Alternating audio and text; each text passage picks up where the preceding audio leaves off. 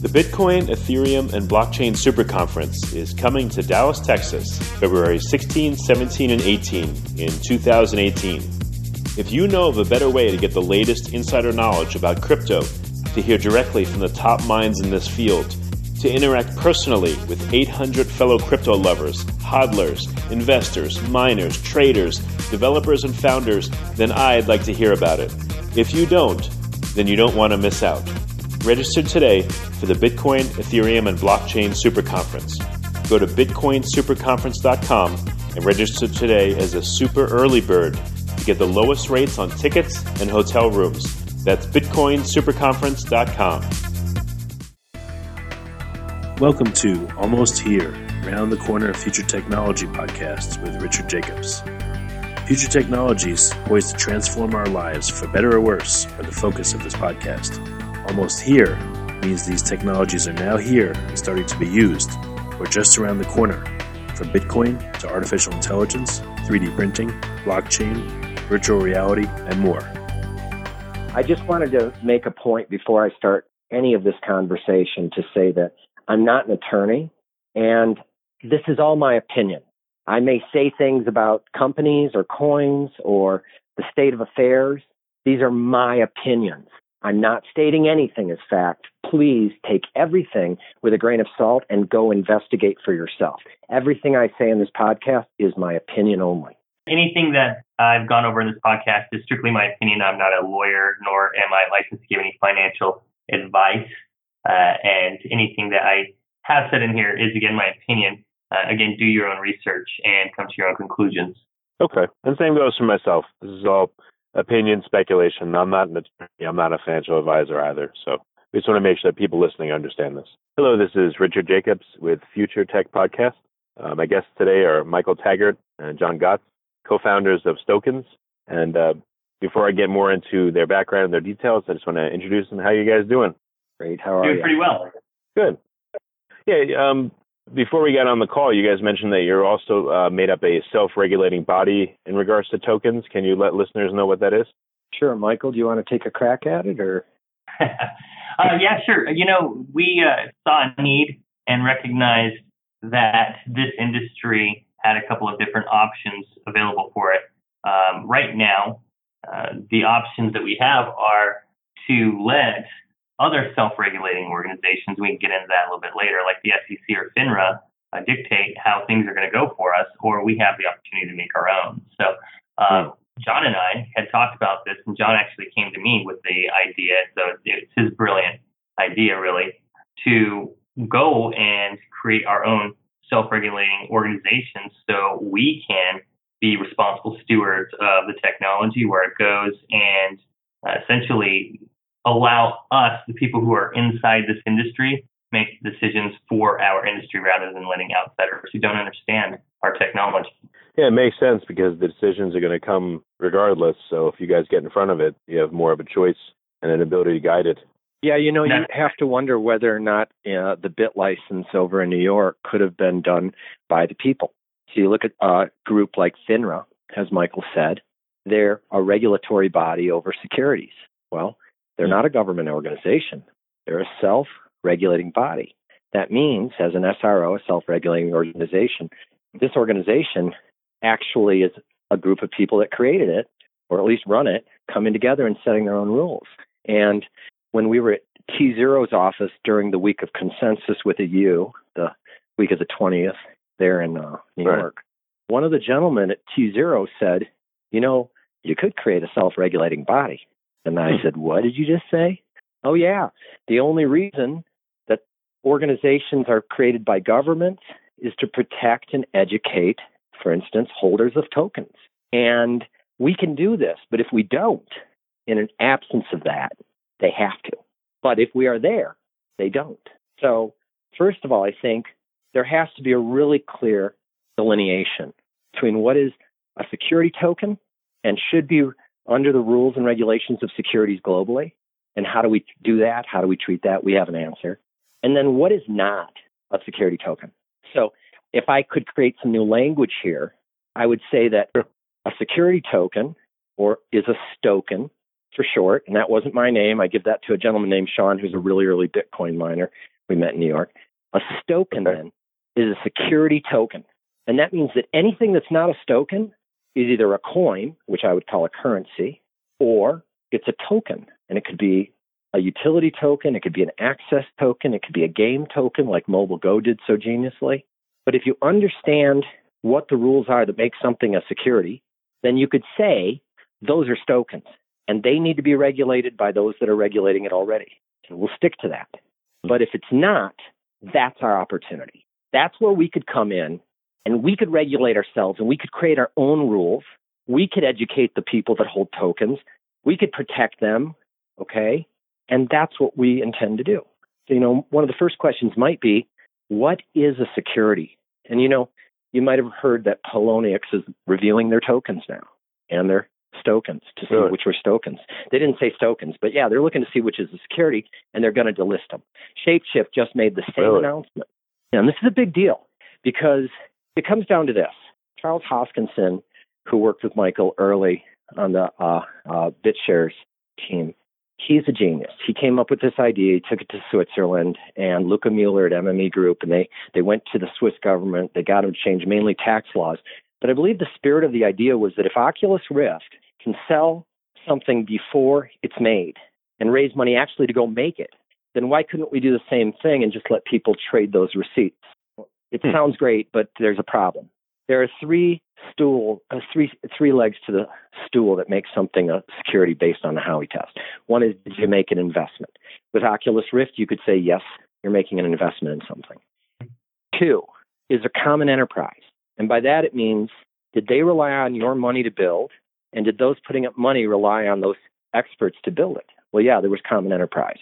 Did they expect an outcome on their investment that was higher than they put in? No. Whoops. There's the missing piece. Letting you trade those receipts and expecting a higher outcome, you now do. But look at Mobile Go. Brilliant. They raised like $53 million in 30 minutes. But it was for marketing, not for building, not for operations.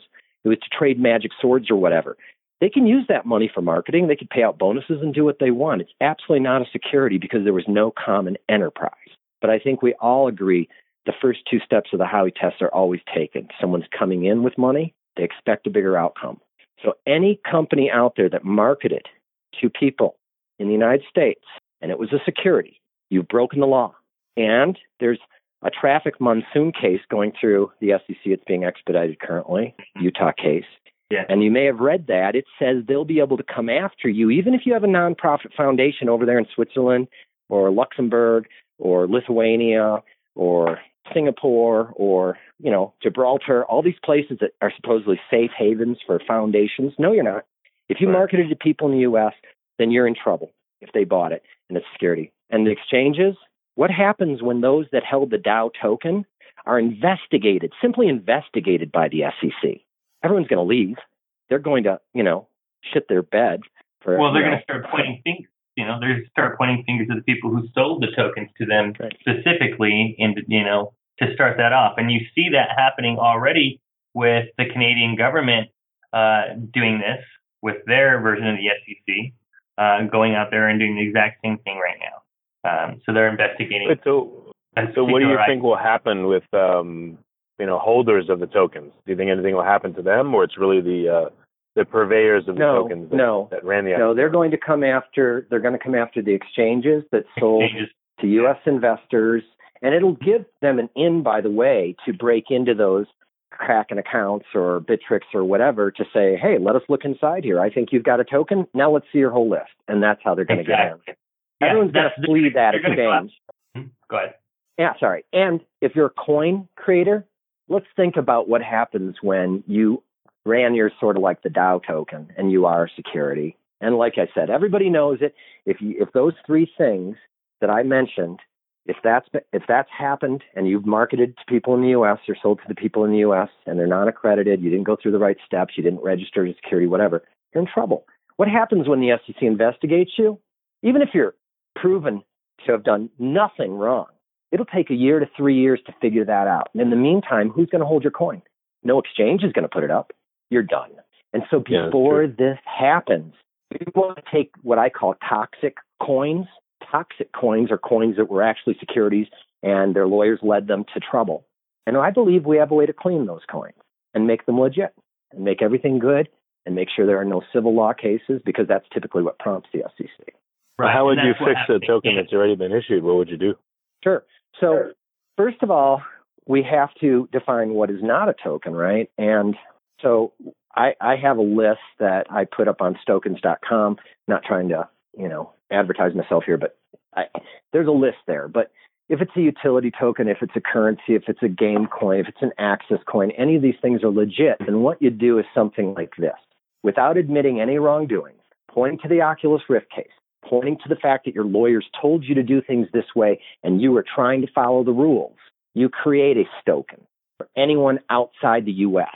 And anyone that thought they had a security can go ahead and go over there and maybe get the early discount that would normally go to Wales or something like that. Anybody in the U.S. needs to offload themselves to stay there where they are, but we're now making this a utility coin. And there's at least 9 different ways that I could tell you that you could make yourself a utility coin rather than a token. And you make sure that anyone that makes this switch, anyone in the U.S. must hold the coin or must forfeit and leave. Anyone outside the U.S. can move over to the security token if that's truly what they wanted, or they can stay in the coin. But the coin then, if you hold it after a certain date, we'd ask that people sign something saying, we will not sue you nor join a class action lawsuit against you. Well, if there's no civil action that's going to be taken against you, even if the SEC came after you, there are no teeth in it. And frankly, you've admitted no wrongdoing. You've pointed your finger at the lawyers and how things were done, but now you've acted in incredibly good faith. And so if the SEC or someone did come after you, I would think that a judge would give a little more leniency to someone who did their very, very best to be a good character than someone who's not. And I didn't mention this, but as far as how you make sure that rules apply to people that are holding security tokens, we, for instance, at Stokens are going to KYC AML everyone. We're going to know your customer, anti-money laundering. We're going to use a company called Trulioo that has 4 billion people in their database. We can get typically verification back on someone in 3 minutes or less, cost a few dollars for the person, that's it. But now we bake into, for instance, the BitShares blockchain that we're using, we'll bake in the regulatory rules of every country globally. And now that I know who you are and where you reside, I can hold you to the laws of your country specifically and not hurt anybody else. Not that that would be hurting you, but the fact is there is a way to be compliant. And I believe Stokens is the first one to ever do this, and BitShares is our partner. And I believe that the TXSRB is going to make this all super clear. So can you break this down a little bit? Because I guess I'm still not understanding 100%. What makes a token a security token versus a utility token? Maybe you can give me like a real specific example, or a software access token, or a bunch of different flavors of tokens. Absolutely. So I really think Sergey Shalom and his team did a brilliant job with their MobileGo token. It's a game token. You can use it to trade magic swords or do gaming online or whatever, but they're not using it to build anything. They're not using it to build a team or to develop something. They don't need that money to proceed. So they're selling something that they already have. Well, then it's not a security. It'd be no different than me selling you a ticket to my party next week. Big deal. There's going to be food and beverage and whatever, and I want to recoup my money. I can do that. I can sell you something. Now, if those people want to trade those coins out there, that's fine. They can do that. You could go out there and buy baseball cards and trade them on eBay right now. Who cares? But essentially, you're getting something of value already. But so they're raising money. They're saying they're raising money not to run their business, but they're raising it to do marketing. Is that what they said? That, for instance, would be a good reason. But frankly, if they just wanted to sell the coins and pay it out in bonuses to their, current team, they sure could. The only thing they cannot do is use that money to build the thing that they were selling in advance of selling it, because now there's common enterprise. I require the money to build this. You require me to build it for the money you're putting up. If I don't do my job, you lose your money. If I don't get your money, I can't build the product. That's common enterprise. If you understand that clearly, the other two parts are easy. I put money in and I expected more money out. Well, then a charity token wouldn't be that, would it? Even if you're building something, you don't expect anything back. You have to have all 3 legs of that stool to fail the Howey test. And what if you have two of the three? Will you fail it, or you have to No, have all you didn't three fail. No, either you're way? perfect. You're perfect. That's why Oculus Rift really wasn't failing the Howey test, is because did you invest? Yes. Was it common enterprise? Yes. Did you expect to be able to sell your coupon that you put up for that says you got one coming in the mail? No, you didn't. Now, could you have gone and sold it on eBay? I guess so, but there wasn't an exchange where people had bid and asks and such. That's clearly you expecting an outcome. Charity is not an outcome. The only outcome is people, something good happened for someone because of your money. So what if myself and, 5 developers, we're going to create this, this thing, this decentralized whatever it is, and we do an ICO, and we're raising money, but we say, we're already in the alpha stage of the product, and this money is for marketing, or this money is for bonuses. Is that okay, or is that still playing close to the edge? If you're raising money to build something, which I just heard you say, if it's in beta, and you're not using any of the money, you just cannot use it to build something. If you are running operations, if you're building with it, if I'm dependent on you to do something for me with my money, and that's why I'm giving it to you, because without it, I won't get that thing. You've got to go build it. It's absolutely common enterprise. And that, by the way, is what's going to sting so many companies. I'm not going to give any names out, but there are a lot of people that did it wrong, and it wasn't their fault. It was their lawyer's fault. So tell me again, how can a company fix it? It's too late. They raised $30 million, and from their token sale, they've been trading for a year. What do they do? What do they do now? How can they fix things? Well, a couple things. One is, how much money did they raise up front? Because if they can offer refunds to anyone who would like one, that they had ill-advised to go ahead and buy this because their lawyers gave them bad advice, then that's one thing that you could do, is offer refunds. And typically the amounts raised, unless it's these ridiculous raises like Bancor that are just, I don't know what their trophy raises or something. But if it was a regular raise and they raised a few $1 million and now their coin's worth hundreds of millions or something, pay them back. Just offer a refund if you can. If those people are outside the U.S., they don't need a refund, but they can have a security token. But you should have a separate security token so you clearly differentiate between the two and say, hey, look, this is our security token. This is not. You guys got into this one that is not. We did not intend that to be a security token, but we are creating a security token now. Any of you outside the U.S. that thought you had a security, come over here at a discount, and we'll take your coin and we'll give you tokens instead, or we'll take your token and we'll give you tokens instead if it's not a currency type token. And those of you that are in the U.S., keep the token we had. If you thought it was a security, we'll give you a full refund. And we'll apologize for the inconvenience, but we're not going to say we did anything wrong, because they didn't. Not on purpose anyway. Well, quick question here. So let's say I issue a token in the U.S. and it was $1 when I issued it, and now it's $10 the token. If I offer someone a refund, am I refunding them the original dollar, or am I refunding them? The dollar. Okay. Yeah. You're just giving them back what they gave you with an apology that U.S. laws are so archaic.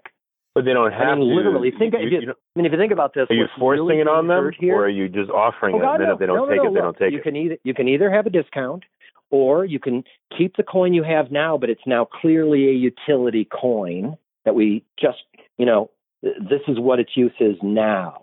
If the use before was building, it's not building now. Our apologies. We have a new token for that. It's called a stoken. And you raise new money for a security token that's absolutely an investment for operations in the company. And it's run exactly like it should be then.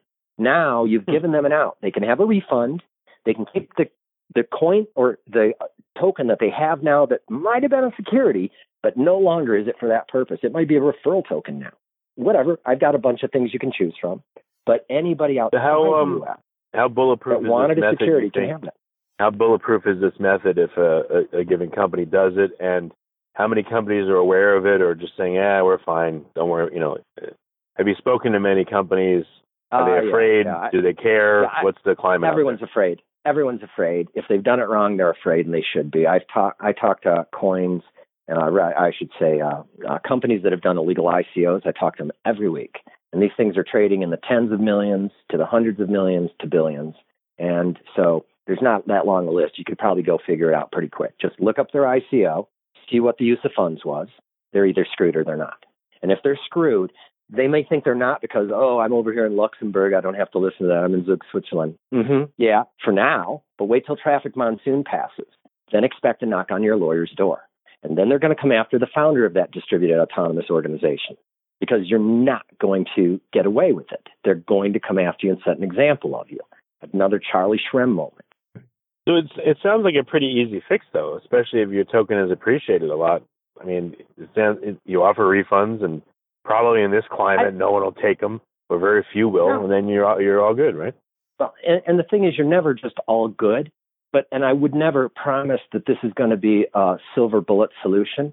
But what I will say is that if I'm a judge and I'm sitting here deciding your fate, and I know that you knew you could have tried to fix it, and you didn't. You just were like, nah, screw you, United States. I'm in Switzerland. Okay, they're going to make an example out of you. But if you did everything you possibly could, you never admitted any wrongdoing, you said you followed your lawyer's advice, and now that they've made the DAO token decision, that opened your eyes to how they're thinking, and you, within 60 days, went in and changed everything and made it right. Well, now if you're in front of that same judge, she's going to have to look at you a little differently now. You tried hard to follow the rules, and then you did everything you could. As soon as you found out there was a problem, you did everything you could to fix it. I think the time that to do will it go is a now long while way. the market seems to be pumping, because if it retraces or things come down, let's say a few of these cases happen and companies are blown up, the whole market could tank for a while, and that's the worst time to try to do this because then you may not have the money to offer refunds. Well, they may not have the money to offer refunds anyway, but here's what you can do then. You can raise the token, and you can raise enough money to refund those people if they need to be refunded. But frankly, I don't know why anybody would give up their coin that is now absolutely no longer a security, nor would I understand why, if you really wanted a security, why you wouldn't jump into one. And if you really believed in the project, you wouldn't ask for a refund. But all of that said, you never know human behavior. I can tell you that if they don't do this, there's an absolute guarantee they're going to get delisted from exchanges, and they're going to go to zero. And no one's going to list them. And if you don't have liquidity, guess where you go? You go to zero. Yeah, you go to zero. So if people don't do this, so I guess it's damned if you don't, for sure, and a little less damned maybe if you do, and possibly you get a golden ticket. I'll take that one. So there would be tremendous value in, I don't know if there's liability involved, but there would be tremendous value, it seems like, in someone publishing a list of their opinion on which ones are possibly in trouble, which ones are not. I am. Oh, you mean of actual coins? No, the reason I cannot do that is I don't want to cause people to flee. I don't want them to run away from the coins. That will crash the market. So what we're doing is we're starting at the top of the list and we're working our way down the list. And if somebody has something that we're pretty sure is a security, we're going to knock on their door and say, would you like help repairing this? Because we know how to repair this, we think. At least better than anyone else so far has put up. And if they pass the test, then that's totally theirs to do. So you actually approaching companies, or are you having companies approach you? Oh, yeah. Well, and here's some really interesting stuff. When I went out to New York, I met with about 25 people who have, created probably some of the top 50 tokens.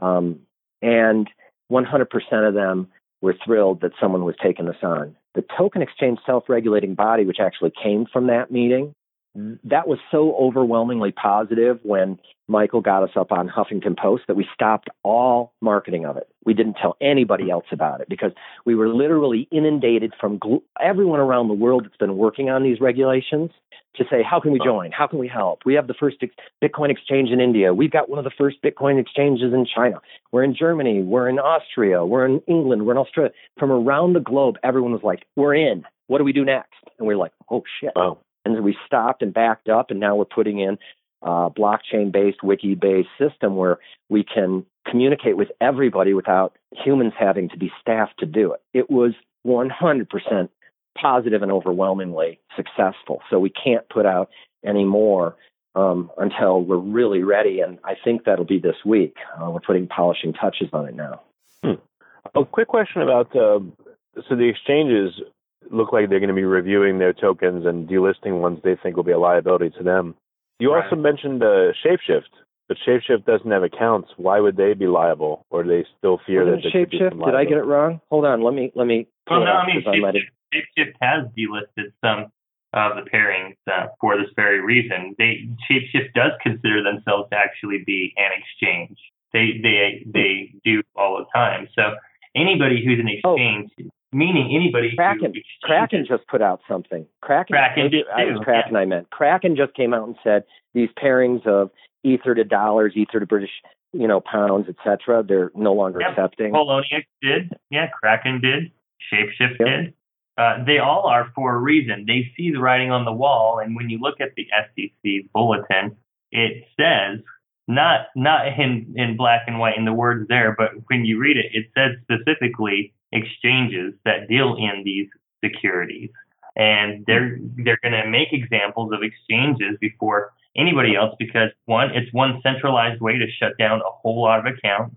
It's one way to seize a lot of funds immediately for them to then again scare people, scare the other exchanges into compliance or shutting down. And it's the same tactic that you see over and over again, and you expect that to happen. So if an exchange decides to then deal with tokens instead, what they could reasonably expect is that the due diligence has been done, and that anybody who is trading based on that model is allowed to be able to buy and sell those tokens and not have to worry about dealing with any of that from SEC or any other regulatory organization or body at that point. Yeah, if you think about it, look at what happened with Charlie Shrem and then BitLicense.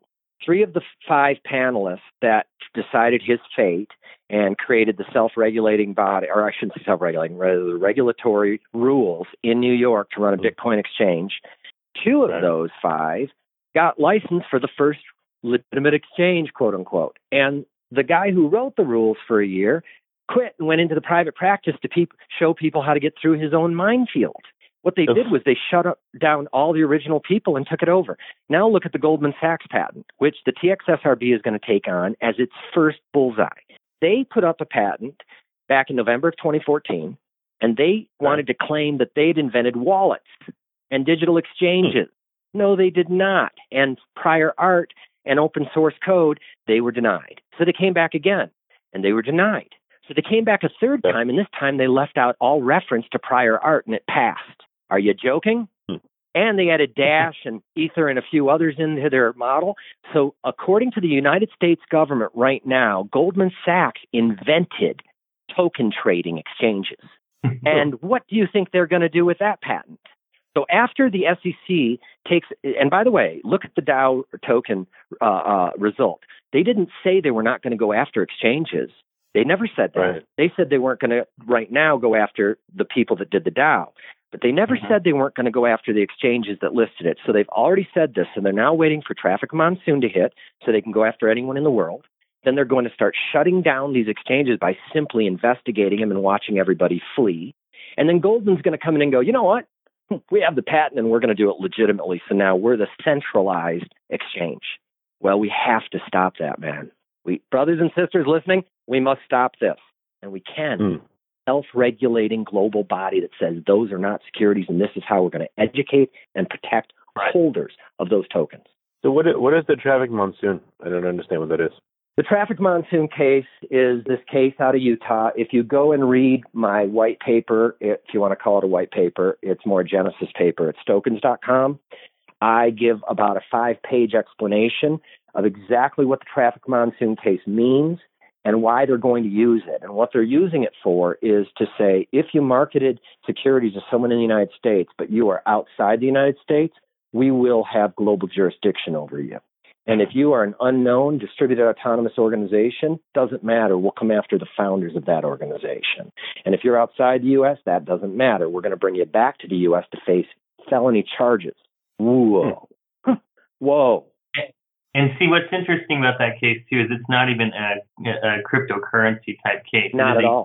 It's a token type case, though, because people bought these tokens and basically to buy traffic, website traffic or otherwise, banner type traffic to their stuff, affiliate offers or whatever.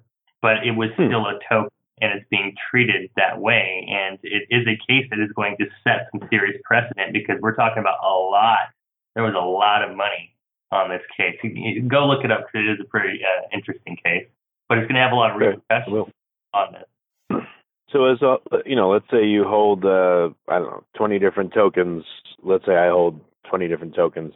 What do I do to protect myself from from losing the money in the tokens if they get investigated or delisted? Nothing says that they're not going to lose any money right now anyways, because, if at any time they can drop the hammer on either an exchange and wipe out the holdings, ECB, TCE, trying to recover if they can, or they can go after some holders, some major holders or founders of some of the major blockchains that have done this or been involved, and who knows what happens. There's no certainty to any of that really at all, but I'll let John answer the second part here. Well, yeah, I would just say that I am being very, very careful about my own trading of tokens. And I am specifically staying away from any token that I know is a security, because literally I could buy it and 2 seconds later I could get news that the thing's just been frozen in trading because it's under SEC investigation. That scares the crap out of me. So it's already having an effect on me. I won't trade it. And so, yeah, I could put out a list of all those that are breaking the rules. But you know what? If I do that, I'm not going to create any friends. And frankly, if people take it seriously, those coins are going to zero. So I'm just staying out of it. We're connecting with coins ahead of time to say, look, you've got a problem. We believe we can help you. Your worst case scenario is you'll go to jail for a long time. And your best case scenario is you won't go to jail at all, or it'll be reduced if you did get in trouble because you acted as best you could as a good character. If someone doesn't want to do that, then they're dooming their entire network as far as I'm concerned, and they're dooming the exchange that holds them.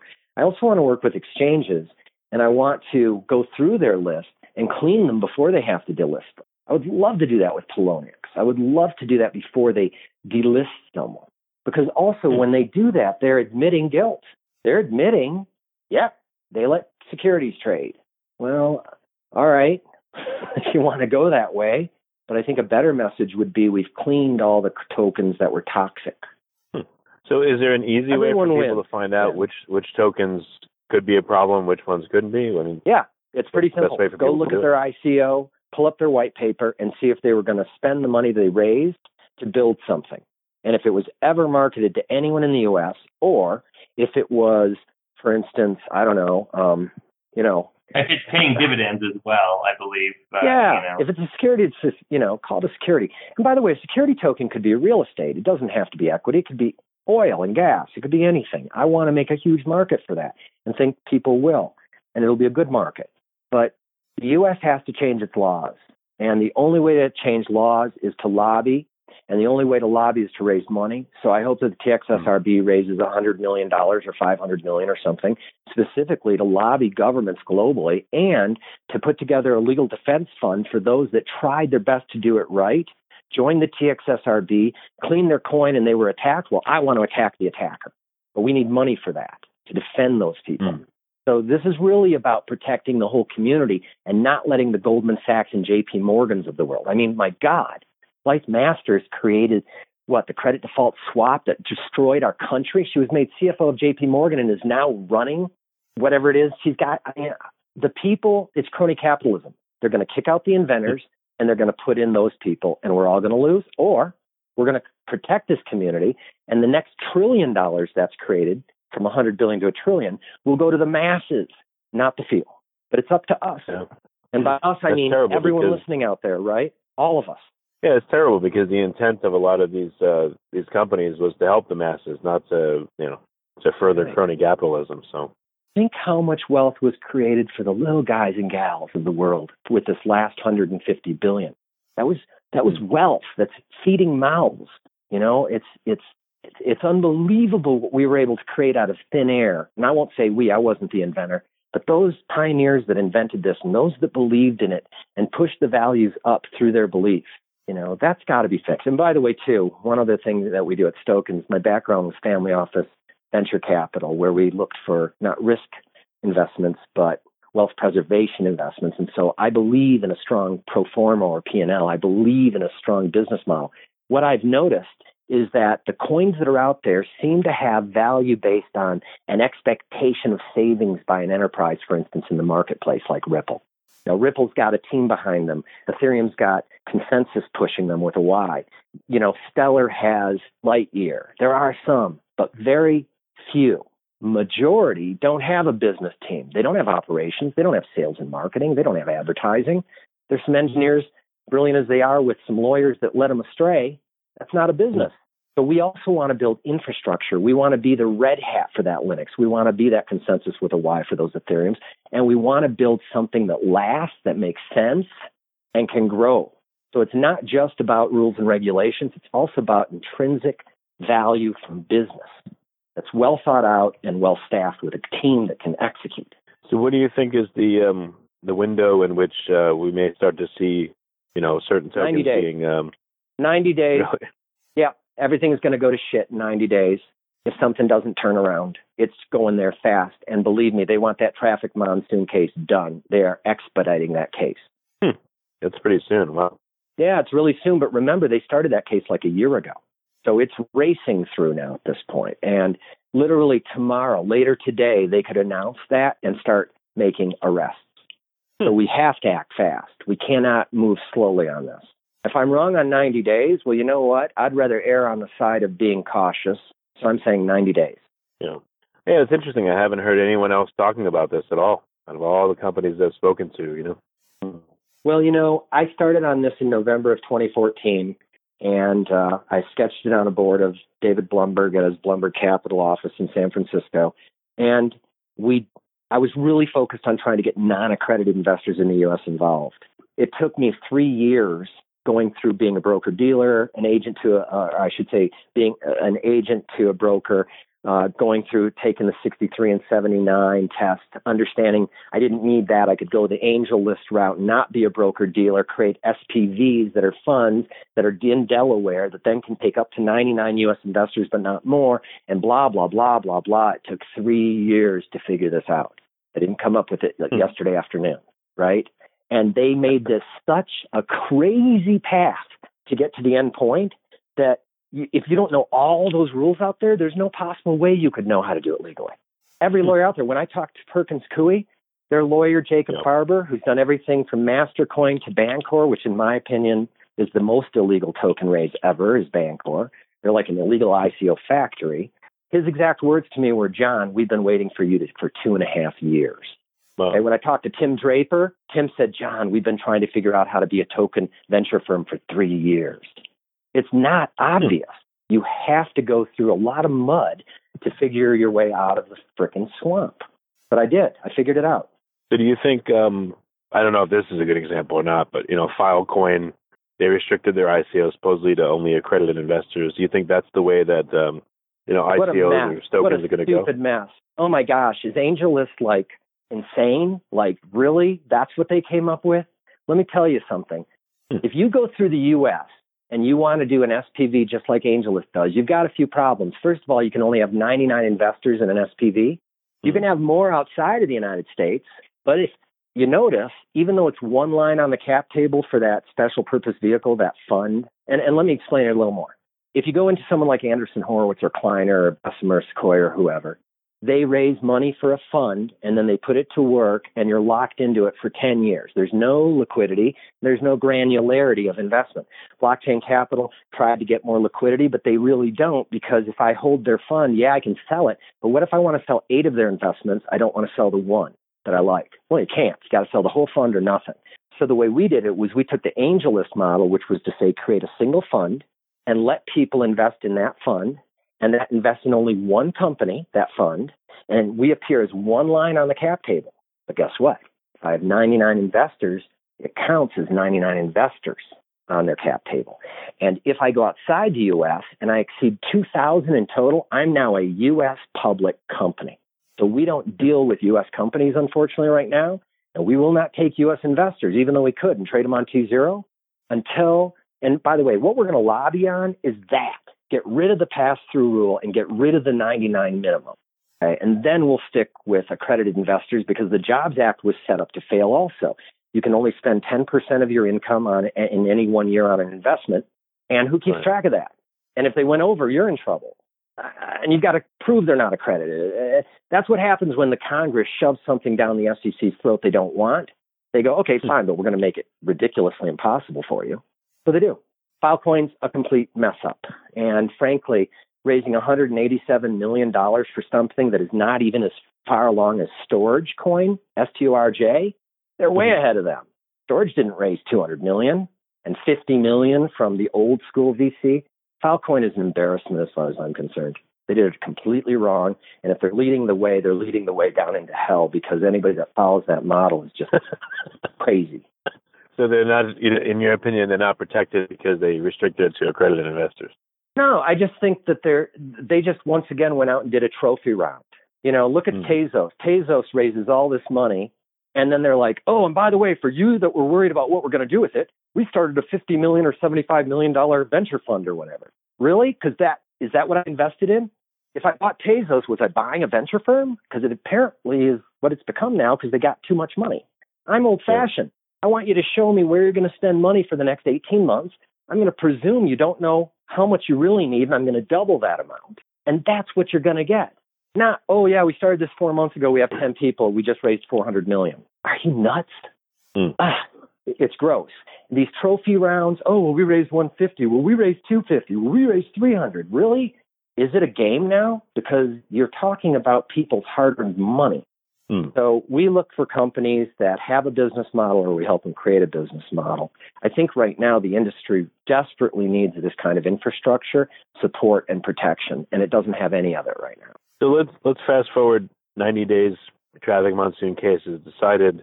What do you see as the new landscape 90 days from now, or when things are up? If we're successful, we will have talked to all of the toxic coins out there and pave the path for them to success. Whether they use us or not, I'm happy to supply the material and the runway they need to get there. And by runway, I don't mean money. I mean, if they need that, sure, we can invest, but that's not what I'm talking about. I'm talking about, I just want to lay out a blueprint to every toxic coin and go, here, do this, fix it, quick, 90 days, go. If they do, the exchanges are safe. Now they can only come after the exchanges for what they did in the past. But again, the Dow token ruling hadn't occurred yet. Their lawyers told them it was okay. Their lawyers screwed up. Frankly, I'd be surprised if it goes south that these law firms like Perkins don't get class action lawsuits. They did everything from Mastercoin to Bancor wrong. But what percentage of tokens do you think are going to have problems? Up. What percentage? In that ballpark, from what you see. Yeah, but it doesn't mean it's too late. I don't think they're going to pick on the small coins. They're going to pick a medium one. So as long as we can get down that top 100 list in the next 90 days, and again, we don't have to do the work for them. I'm happy to hand out a blueprint.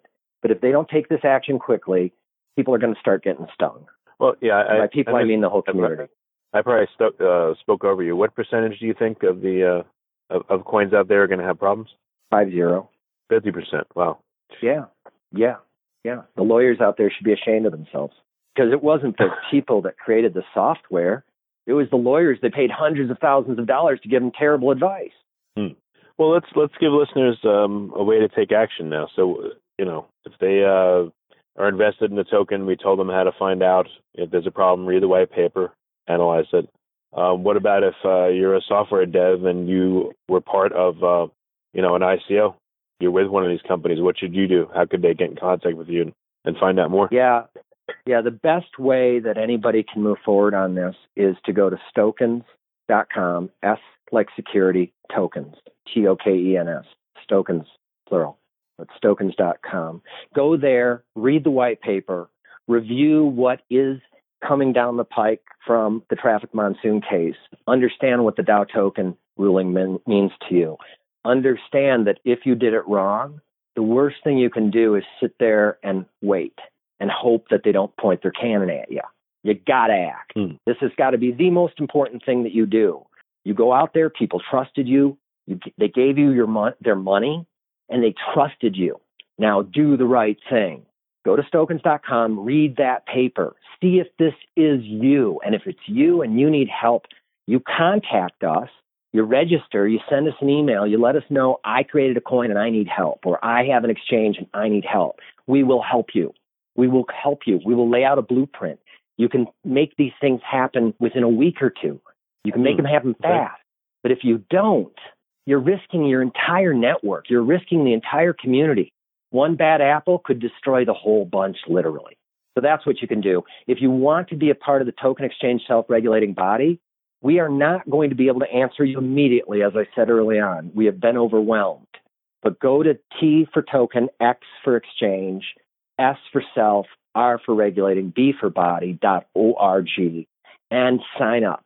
And we will let you know how you can help in your country to put up the rules and regs of your area, to translate it into your language, and anybody that you know in that area you can spread. I'm not looking for just exchanges and token creators. Every single person out there should be a part of the self-regulating body. All of us will get a chance to vote. 100% of us will set the rules. And if we can get this into the millions of people, the more money we can raise and the more people that are involved in this, the better chance we have of stepping up against people like Russia, who just today declared all tokens illegal to anyone non-accredited. All of them. What? What about those that aren't securities? Too late. That's what I'm saying. 90 days? Maybe 90 minutes. I don't know. Yeah. That's what they can do. Well, John and Michael, thank you for taking the time. I'm going to probably have to go get like a double vodka or something after this, but I appreciate you letting us know what's going on.